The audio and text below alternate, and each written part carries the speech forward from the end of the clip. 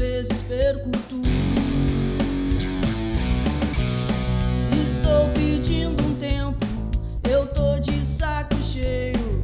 Não quero ser cruel, mas hoje eu vou dizer: tudo aqui na lata pode ser que não resolva, mas ao menos avisei que eu já não me ligo em nada. E vendi minhas mentiras pra comprar minhas verdades.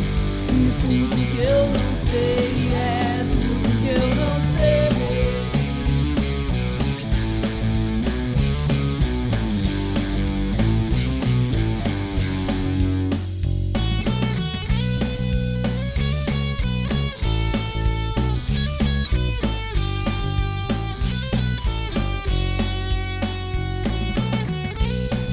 Estou pedindo um tempo, eu tô de saco cheio. Não quero ser cruel, mas hoje eu vou dizer: tudo aqui